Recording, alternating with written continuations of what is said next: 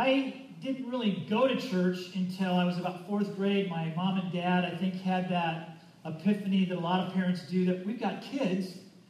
I don't even know if they believe in God. Now, this was back in the 60s, where they just put it in the Pledge of Allegiance, all this. So I think they freaked out a little bit and said, we got to go to church. So we went to church, St. Cross Episcopal Church down in Hermosa Beach. And we went on Sundays. And we would park. My sister and I would go to a Sunday school. We'd come back up, and we'd go to a service. And then we'd go home. And that was pretty much it. And so my experience of church was you go, you spend an hour and a half, and then you go home and pretty much try to forget everything that you learned because you didn't want it to impact your life at all and change anything. And after a while, my mom and dad kind of thought, well, this is kind of valuable time. They got a Sunday school for the kids. Let's just drop them off, and then we can have breakfast, pick them up. That'll be cool. Now, I'd like to say that I was the smart one in my family, but I wasn't. My sister, younger than me, was much smarter than me. And one Sunday, after a couple weeks of doing this, she asked the question, if church is so important, why don't you go? We stopped going at that point. We just stopped going. Well, then I became a Christian in junior high. And the woman that was very influential in me coming to Christ was a neighbor. And so she said, if you're a Christian, you need to go to church. And so I went to church. And it was pretty much the same type of thing. It was like we'd go to church, we'd sit, we'd listen. They had a Sunday school where all the kids knew each other, and they didn't really know me, so I didn't fit in very well. And that was about it. And then my mom became a Christian, and we started going to another church. Same deal. We'd sit in the pew, and we'd listen to the pastor, and they did different things, and then we'd go home, and that was pretty much it. And that was my experience. That's what church was. That's what fellowship was. It was going to church. It was listening to a message. And so basically it was this idea of you sat in an auditorium. And my understanding of being a Christian was that being a Christian meant you were part of an audience. And hopefully the pastor would be good that morning or whatever, and he'd give you a good message, and you'd like it. If he wasn't, then it was bad, and you'd go home and you'd talk about that. But that was the sum of part of my experience as a Christian. That's what fellowship was. It was just sitting in a church and then going home. And then I started going to a Baptist church in Manhattan Beach. And it was the same type of thing, but they had a youth group. And I got involved in the youth group, and I started spending time with friends there. And then I went on a high school retreat. And all of a sudden, this idea of Christianity and this concept of fellowship became a whole different matter to me. They tried to get us back into the indoctrination thing where you'd go to a program, they'd have music, there were guys who was preaching and all that, and there was snow and there was fun. But what changed my whole concept of what fellowship was is what happened in the cabin that night. Some I can share, some I can't. Because it was guys in the cabin. Yeah. Thank you, Kenny. Yeah, Kenny's a youth pastor, so he knows what I'm talking about. But there were some good things that happened in there. And I remember one of the guys that went up, he was our youth leader, or wasn't our youth leader, he was just a guy that kind of they needed a guy counselor. He went up with us, and he began to share about his life. And I'll never forget him basically telling us that he married his wife, but was really struggling in that relationship. He loved her, but they were in a situation where they had to get married, and the pressure he felt, but how much he was depending on Jesus to guide him through that process, to help him in his relationship to his wife, to his family, to his kids. And that he made a lot of mistakes because he didn't have what he was trying to give us in that cabin, which was a young adult leader that maybe we could relate to, that we could understand. And so the guys, something happened in that cabin that night where all of us that were there felt a kinship. We weren't in an auditorium. It was something very, very different. And then as I continued to go to that church, I got involved. I began to work with the youth. I was the youth pastor. And then I started working with college guys. And again, trying to do things in a classroom setting where they were the audience and I was the speaker and trying to change their lives, and it just didn't seem to work. It didn't connect. It didn't jive. And so I decided, well, I'm going to do something beyond that. So I started having these guys over to my house on Monday nights. We'd come, you'd have to read a passage, do some worksheets, and you had to apply yourself. It wasn't just a low-level commitment. It was pretty high level. And these guys would come. And what we recognized is that most of us did not come from a Christian background. We didn't have any males in our life that we looked to as mentors, that we looked to as guys that knew more than we did. And so there was a gentleman in our church, his name was George Bryan, and George was just a godly man. He was in his late 70s, and so we invited him to come. And he would basically come and kind of let us talk, and then he just every once in a while throw in these little pearls of wisdom. And now it wasn't an auditorium anymore. It was a living room. It was a situation where we interacted with each other. We shared our heartaches. We shared our joys. We shared the things that we were struggling with. And I know that all the guys in that room will never forget one rainy night where we were there with George, and George was supposed to be the one in charge of the Bible study. We started at 7. We always kind of talked for about 15 or 20 minutes or so. And at 20 after, we were supposed to start the Bible study, and there was a clap of thunder.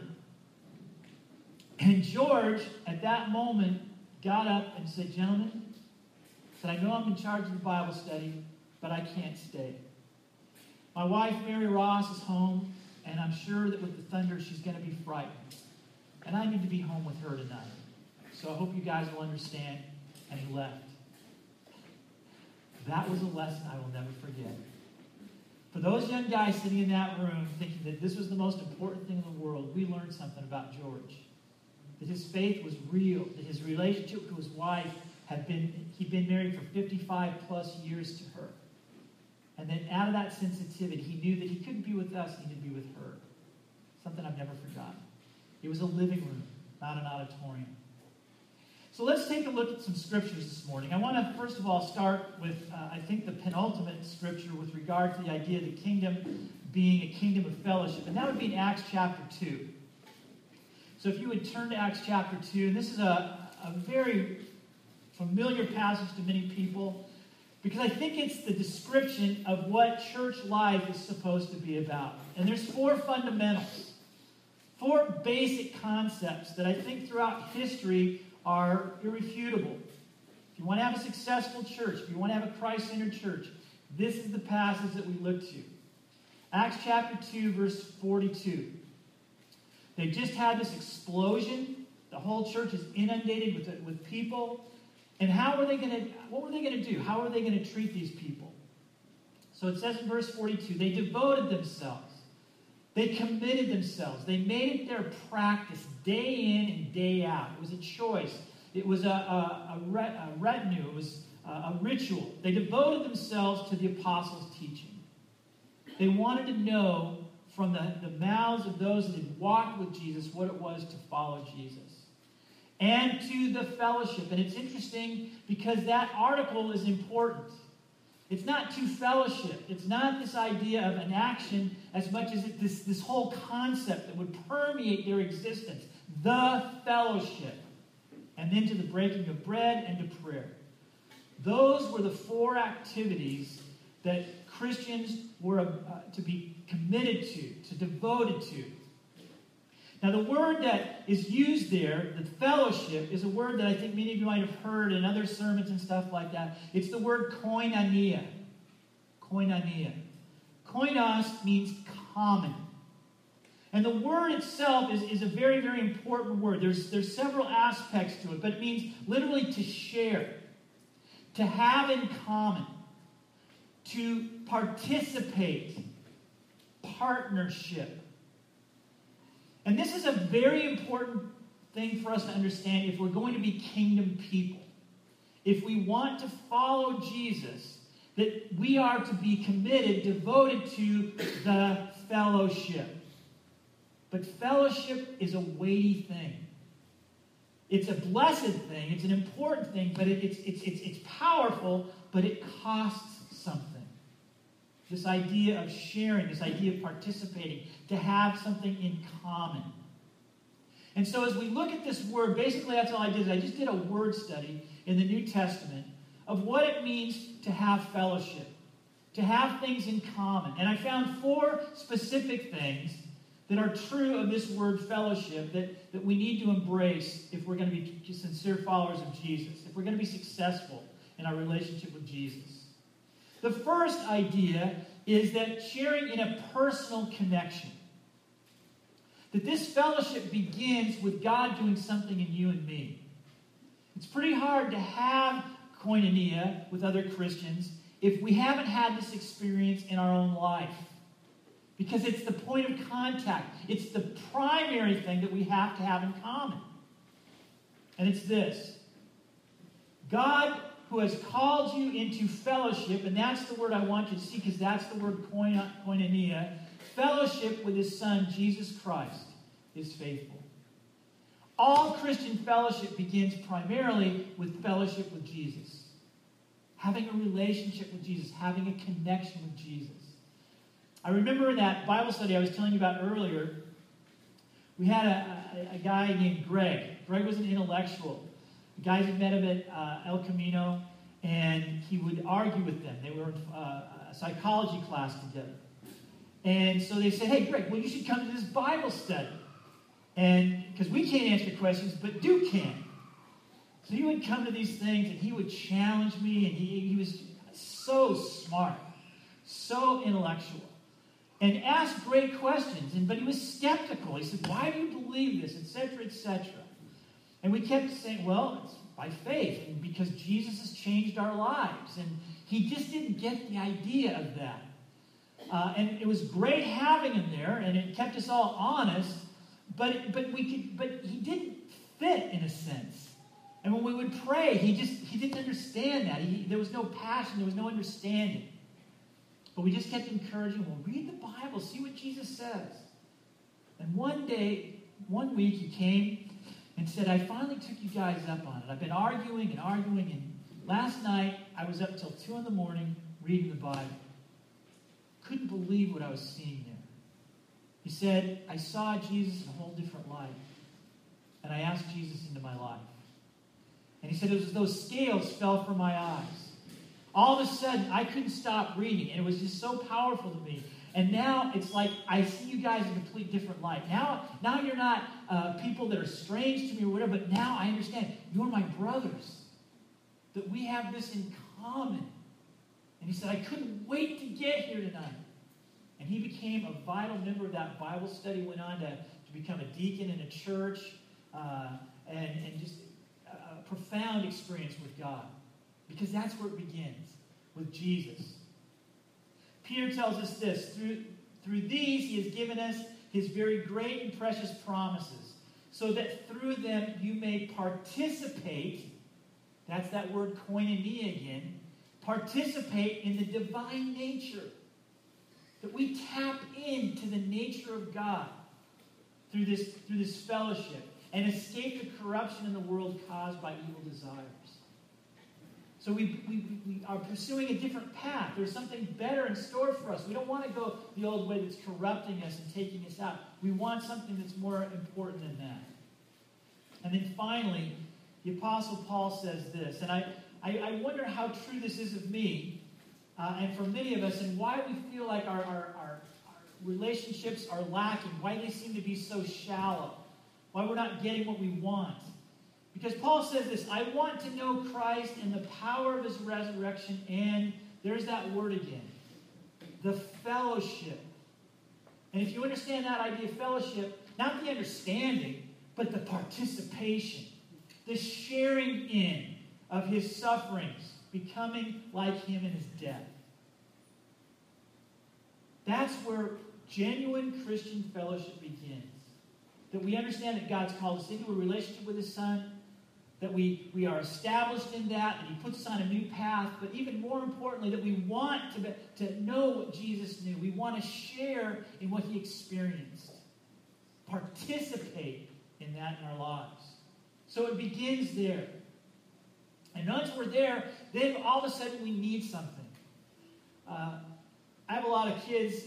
I teach 6th grade, and I think I've shared this before, but if I had a kid in my class and he kept wearing soccer shirts and had a soccer ball and all this stuff, and I'd say, man, do you love soccer? Oh, I love soccer. Soccer is great. It's fantastic. I just love it. And he says, well, are you on a team? Oh, no. I'm not on a team. I just love to play soccer. How many of you would be perplexed by that? How do you play soccer if you're not on a team? And so you might ask the kid, so why don't you? Well, I don't like the team player. I don't like the players. I just like to play soccer. Maybe there's a lot of Christians like that, don't you think? I love Christianity. I love all this stuff. Well, what church do you go to? Oh, I don't go to a church. How can that be? Our speaker last week mentioned a very important point, and kind of dovetails with what he was talking about last week, is there are 100 one another's in the New Testament. What does that tell us? The application of Christianity, the life of Christianity, has to be in community. Otherwise, it's pointless. How do you love one another? How do you bear one another's burdens? How do you pray for one another all by yourself? Now, there's times where we need to go off in solitude. Jesus did that. But for the most of his time, he was with those 12 guys. He was pouring his life into them. They were living in a living room, not in an auditorium. And so, now we move on to the next 3 ideas. We start with a relationship with Jesus. Okay, now the second thing is that we share a common faith. We share a common faith. It's important to know what we believe and why we believe it, and to build each other up in that faith. To open the Bible. What does it say about Jesus? What does it say about salvation? What does it say about important moral issues of the day? What does it say about politics? What does it say about these things? What is our common faith? So Paul says to Titus, my true son, in our, and there's that word again, common faith. Not just that it's a statement outside of us, but common that we share in it, we participate in it. We build each other up in a common faith. Then another important one, and again, just finding this word in unusual places that I didn't expect to find it, but this is an important one. 2 Corinthians 6:14. Do not be yoked together with unbelievers. Boy, I think this is a real timely one for a church like us, where we're young, a lot of young people making lifelong decisions in terms of who their lifetime partner is going to be, who their business partners are going to be, who their best friends are going to be. And then Paul's not saying don't have relationships, don't be in contact with people that aren't of similar faith. That's not what he's saying at all. But the idea of being yoked together, you had to have 2 oxen that were of similar capabilities, of similar power. Because if you didn't, what would happen? They'd pull one to the left. You would never have a straight furrow. The field would be completely chaotic. It would be a mess. And so you put 2 oxen together that were equals. And when it comes to our faith and spirituality, that is so important. And I've met people in the heartache that they didn't follow this guideline, this very important principle in Scripture. Well, it doesn't really matter if we believe the same thing. Lots of people do it. And I think down the line, in the great equalizer, because I do a lot of weddings, I join people together, and this is paramount to me. It's okay if you both don't believe. It's okay if you both believe, but if one believes and the other doesn't, I'm not doing you any favors by putting the 2 together. Because one day, hopefully, you'll have children. And then what do you do in that situation? It will tear you apart. And I've had guys say, well, I'm not a church goer and stuff like that, but my wife can raise the kid any way he wants or she wants. But wait a minute, but you're not going to participate. You're not going to be a model. You're not going to be an example. So what is that going to tell your child? And after a while, your wife's going to resent it. It's going to hurt her. So important to be equally yoked. And not just romantically, but professionally. the partnerships that we participate in, our best friends. I'm not saying that you can't have close friends that aren't Christians. I think that's important. But the ones that we turn to, the ones that we look to for, as iron sharpens iron, I think Paul's being very clear here that we need to have something in common with them, which is our faith. So we share a common faith. Another thing about this fellowship that we're involved in, and I think we leave on this table oftentimes, but is so important, is a common cause. That as followers of Jesus Christ, we have a cause that it motivates us and drives us. It's the reason that we exist as a church. I believe with all my heart that the primary purpose of the church is not the people in it, but the people outside of it. That we exist primarily for the benefit of our non-members. I know that's at the heart of Kenny and Brittany going to 2 services. It's not for us. How many of you are happy with the way things are? I think most would say, no, this is great. There's plenty of room for us. Last week, I don't know if you noticed, but there wasn't room for all of us. We were putting up chairs and we still didn't have room. And so 2 services to make sure that we have room so that people can join us, that people can be a part of it. That's the purpose of our existence. That's why we're here. And it creates a natural tension in us. What I found and what I discovered, I was called to be an interim pastor at a church out in the valley, out in Sunland. And I went there, and my job, I was an interim. They just lost a pastor. It was kind of a heartbreaking situation. And they wanted me to come spend 3 months there and just give them an assessment at the time I was done. And so I got there. The people were fabulous. Nice people, great people. But I would kind of sit in the back while I was waiting to get to preach, and I would just kind of watch. And what it was like a family reunion. You know what the family reunion's like? If you're in the family, are they pretty fun? Because you see Uncle Joe, you have your place, right? And, oh man, I haven't seen him so long, and all this and all that. And you have common history and stories to tell. But have you ever been to a family reunion as the friend or the spouse of someone that wasn't in the family? What's that like? It's pretty awkward. It's pretty strange. And so after the 3 months, they asked for my report, and I said, there's a lot of things that are great here. You've got good Bible teaching. You're committed to missions. You love each other very much. But I said, you're not reaching people. Oh, we're doing all this. We're the most loving church in the whole world. And I go, every church, when you're in it, you feel like it's the most loving church in the world. But you can't keep asking yourselves that question. Like, we're a loving family. But what about people that aren't in it that are coming into it? How do they feel? Well, what do you mean? They had no idea. They had no idea that people coming in, they felt they couldn't get in. They couldn't penetrate. Because they were missing the whole point of what church was about. It wasn't for them exclusively. It's not wrong to come. How many of you enjoy seeing people here at church? I do. I love catching up with them and stuff like that. But I guess what I'm going to get to eventually is that this is not church. This is the auditorium. This is the audience. This is where we come and we get good teaching and stuff. This is kind of where we get our marching orders. But the cause of the church, the thing that we're driven by, is to bring people and to make disciples of Jesus. And when we lose sight of that, a church becomes ingrown. We don't need 2 services. Because every church is always just the right size for the last person that found their way into it. Have you ever noticed that? Oh, this is just the right size. One of the big problems we had with the church I started in Manhattan Beach was we started in a living room. Now, why do you think that was? Because I recognized that church shouldn't be an audience. It shouldn't be in an auditorium. It's a family. So we met in a living room. People had cups of coffee. We had sweet rolls. We had fruit. The kids were running around.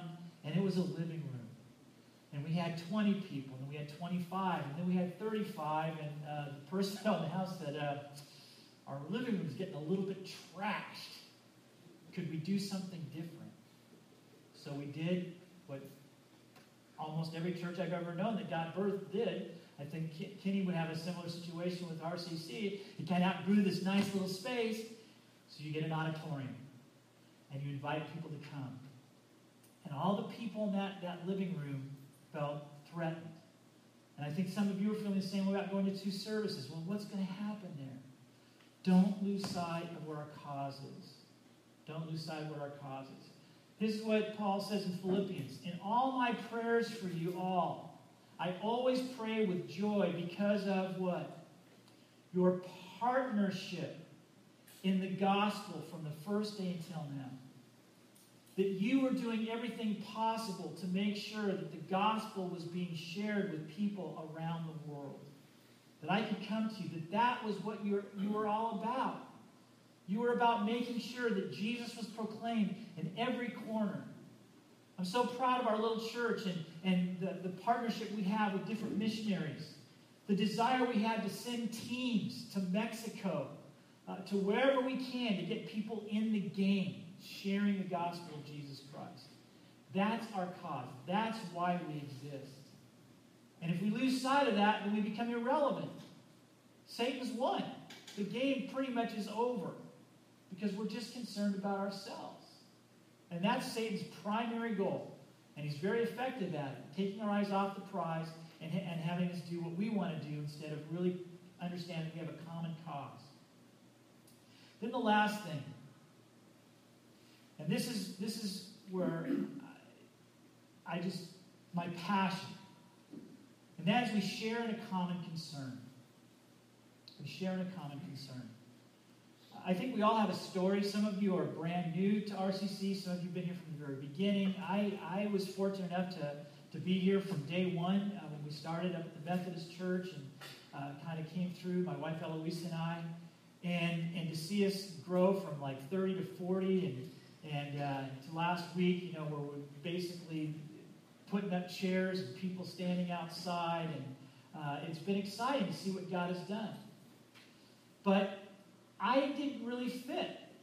I mean, I was trying to fit. I was trying to make friends with people, but a lot of people came from a common background, another church. They had lots of friends and things, and they would go out after church, and they would do all these things. And I got involved in serving.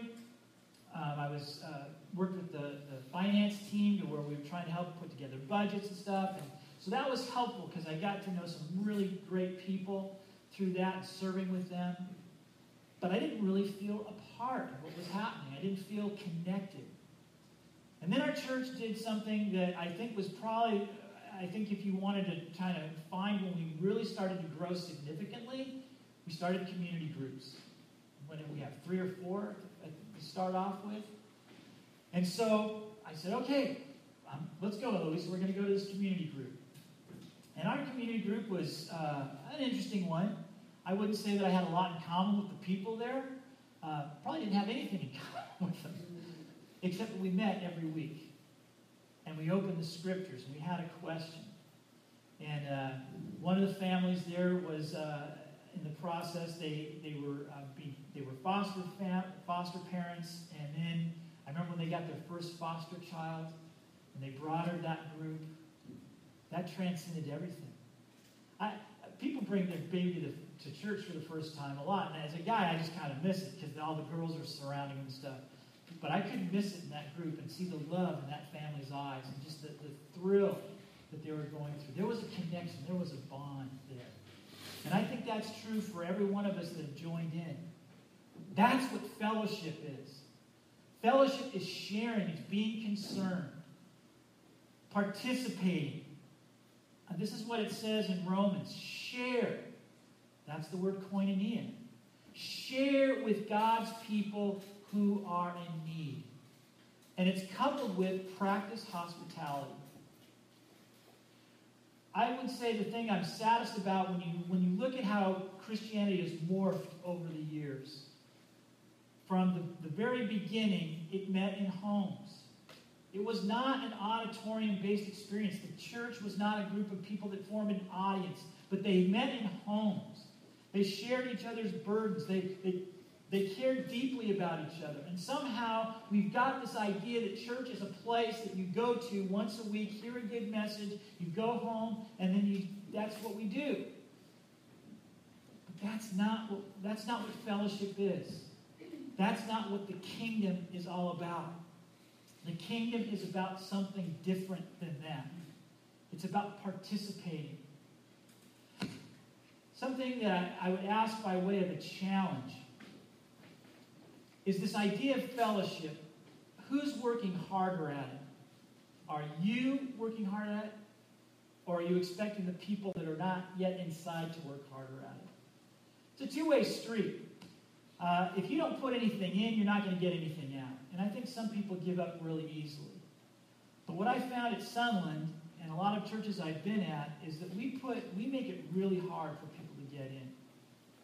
And there's an application that Paul gives here in Romans.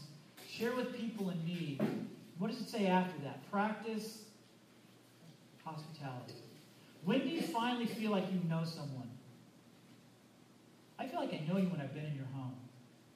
When I see the pictures. When I see the table. When I see how big or how small it is. When I just how you interact. Because how many of you are comfortable in your home? I'm comfortable in mine. I love being there. I feel like you get to know me when you come to my home. You get to know Eloisa because you see what a great cook she is. You see what a heart she has. Hospitality is essential. And if you've never had a person from your church into your home or been in the home of somebody from your church, are you really understanding what fellowship is? Do you really get it? Now, that's why these community groups are so awesome. Because we get into somebody's home. It's comfortable. We feel at peace. We feel at rest. Share with God's people in need. In my own experience, that Bible study back when I was in college, growing up in our church, the church I started in Manhattan Beach, I remember when my mom passed away. She passed away rather unexpectedly. She'd been sick for quite a while. But we had a small group that met my house. And it was pretty much our youth staff. But we met every other week. And we met for dinner. And then we talked about youth ministry. We prayed for each other. And my mom died early on a Monday morning. Like 1 a.m. And I was with my dad. And I was sort of numb. I was kind of like, I couldn't get my mind around the fact that my mom was gone. Trying to minister to my dad. And our community group was supposed to meet that night. And I remember that word got out. I called the office to let them know that I wasn't going to be able to get into church that day and what had happened. And very quickly, being the pastor of the church, word got around and I started getting phone calls, etc., etc. And then I got a couple of phone calls from people in the group just asking if we wanted to cancel that night, that they would understand. And I remember, no. The last thing I want to do is cancel that study. I want you to come. I really need to be with you guys tonight. And so they came over, and, it was not a typical community group meeting at all. But they shared with me in my time of grief and sorrow. They were my family. I was safe. I didn't have to put on any airs. I didn't have to take care of them. They just wanted to be close to me. And I wanted to be close to them. It was a living room. It wasn't an auditorium. My tears were real. I didn't cry a lot. I still don't cry a lot, but I cried that night. And I think the bonds that were forged are permanent. It doesn't happen instantaneously. Do you understand that? It doesn't happen instantaneously. We have to spend time. We live in this instant gratification culture where we want to go like to 1 or 2 community groups and think, okay, I'm in. It can take months. It can take a couple of years. But it's worth it. That's what fellowship is. We can have the worship team come up. I know it's early, but close with this. And this is where our speaker last week closed. From Hebrews chapter 10, verse 25. The author says, let us not give up meeting together as some are in the habit of doing. And the word habit is what I want you to focus on. A habit is something that is the result of a repeated activity. How many of you have some good habits? How many of you brush your teeth regularly? That's a habit, is it not? Okay. How many of you get up and get dressed in the morning? All of you, right? Okay. That's a habit. And then we have other habits that aren't so good. Gentlemen, your wives are gone, but leaving the toilet seat up. It's a habit. Something that happens as a result of continual repetition. The habit of being in church is a very, very important one. And one that has great benefits. I did a lot of research this morning on, okay, so what are the benefits of going to church? And they are significant. One of the things that they found, and these weren't Christian sites. This was CNN, this was Huffington Post, this was a lot of different agencies. But going to church regularly increases your life by about 33%. I mean, it's just because it anchors you. It gives you all these, it helps you to prevent doing some negative things in your life. The impact it has on kids, taking your kids, and this is both the mother and the father, not just sending them to church, but taking your kids to church and going as a family. The fact that it reduces so many of the negative factors, depression, alcohol use, drug use, all these different things. Phenomenal because of one simple habit. Now, is it a guarantee? I wish it were. It's not. But it has so many different positive aspects. And then another thing that I saw this is it says, encourage one another, and all the more as you see the day approaching. That idea of the day, you guys know what the day is? Fritz, you know? The day of Jesus returning. How many of you are thinking he might be getting close to the point where enough is enough? You guys have messed this up bad enough. I can't take anymore. I'm coming back. It could be in our lifetime. It could be another 2,000 years. I don't know. But there's something that caught my eye in this whole campaign stuff and some of the follow-through. Our president, he set a goal. He made a promise that if you're a Christian and you pay attention to end times, that should kind of get your attention a little bit. And that is, he wants to move our embassy from Tel Aviv to Jerusalem. And you think, well, why not? I mean, Jerusalem is the capital of Israel.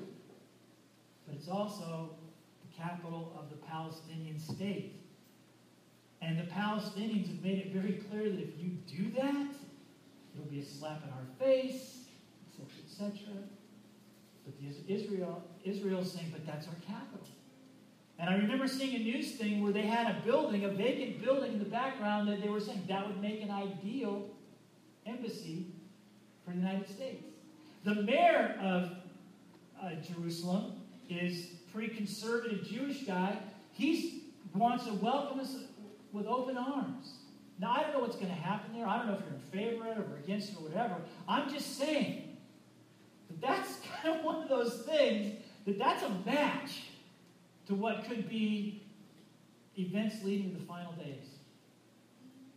And even if it's not, how many of you are feeling a little bit under siege as a Christian? Social media, things that people are, just kind of overwhelmed.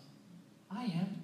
And I work in a school. It's a pretty liberal environment, and it's like people, they don't even know what I think. They just assume what I think. They're not my friend. They're not calling me. We're not doing things anymore. I'm feeling overwhelmed. I'm feeling alone. And so that's why I look forward to going to Ian's this Wednesday, hanging out with people of like faith, people that care about each other, that care about my life, that I care about their lives. That's what it is to be a kingdom person. That's what it is to have fellowship. That's what it is to be together, to participate, to share. Now, in all things, it comes down to a choice. It's a simple thing. It's a choice that you make. And what choice will you make? Kenny, do we still have community groups functioning? Are they still up and running? They still are. Are they still taking people? Are they all shut down? Yep, there's 7 now. There's 7. 7 community groups. Now, I'm not saying it's the cure-all, but I'm saying it's a step. And here's one thing I've learned in my life as a Christian, as a pastor, as a follower of Jesus. I believe that growth, if you want to grow as a Christian, it happens only one way that I've ever found. That is by making a commitment to God and then keeping the commitment to God. And I'm not saying it's based on works, etc., etc. That's not what I'm advocating here. But what I am saying is that God encourages us to take a step. And when we take a step and we promise, and we make a commitment, and we honor that commitment, we begin to grow. We see God work in our life. When we put those aside, and like I hope my husband's hearing this, or I hope my wife, or I hope my kid, or I hope that guy next door is hearing this, and we don't apply it to ourselves, we're kind of going down the wrong path. So it's a choice. Will you be a person of the kingdom? Will you engage in fellowship? Will you be a part? Will you join us? And those of you that are already joined, those of you that are here, will you be aware of the fact that not everyone feels in? And that going up and inviting someone over for dinner, or watching the Super Bowl, or whatever it is, I'll extend open. My wife's making chili. It's great chili. It's turkey and salami. I mean, it's just awesome. And if you don't have a place, I would love to have you join. I just don't know there's a lot of football fans. Kenny's a baseball fan, and he's a Heretic fan at that. He's a Dodger fan. So but if you'd like to come and see our house, warts and all, because I don't know how much is it getting. Well, I guess it'll be as clean as I make it. She's making dinner. I should clean the house, okay?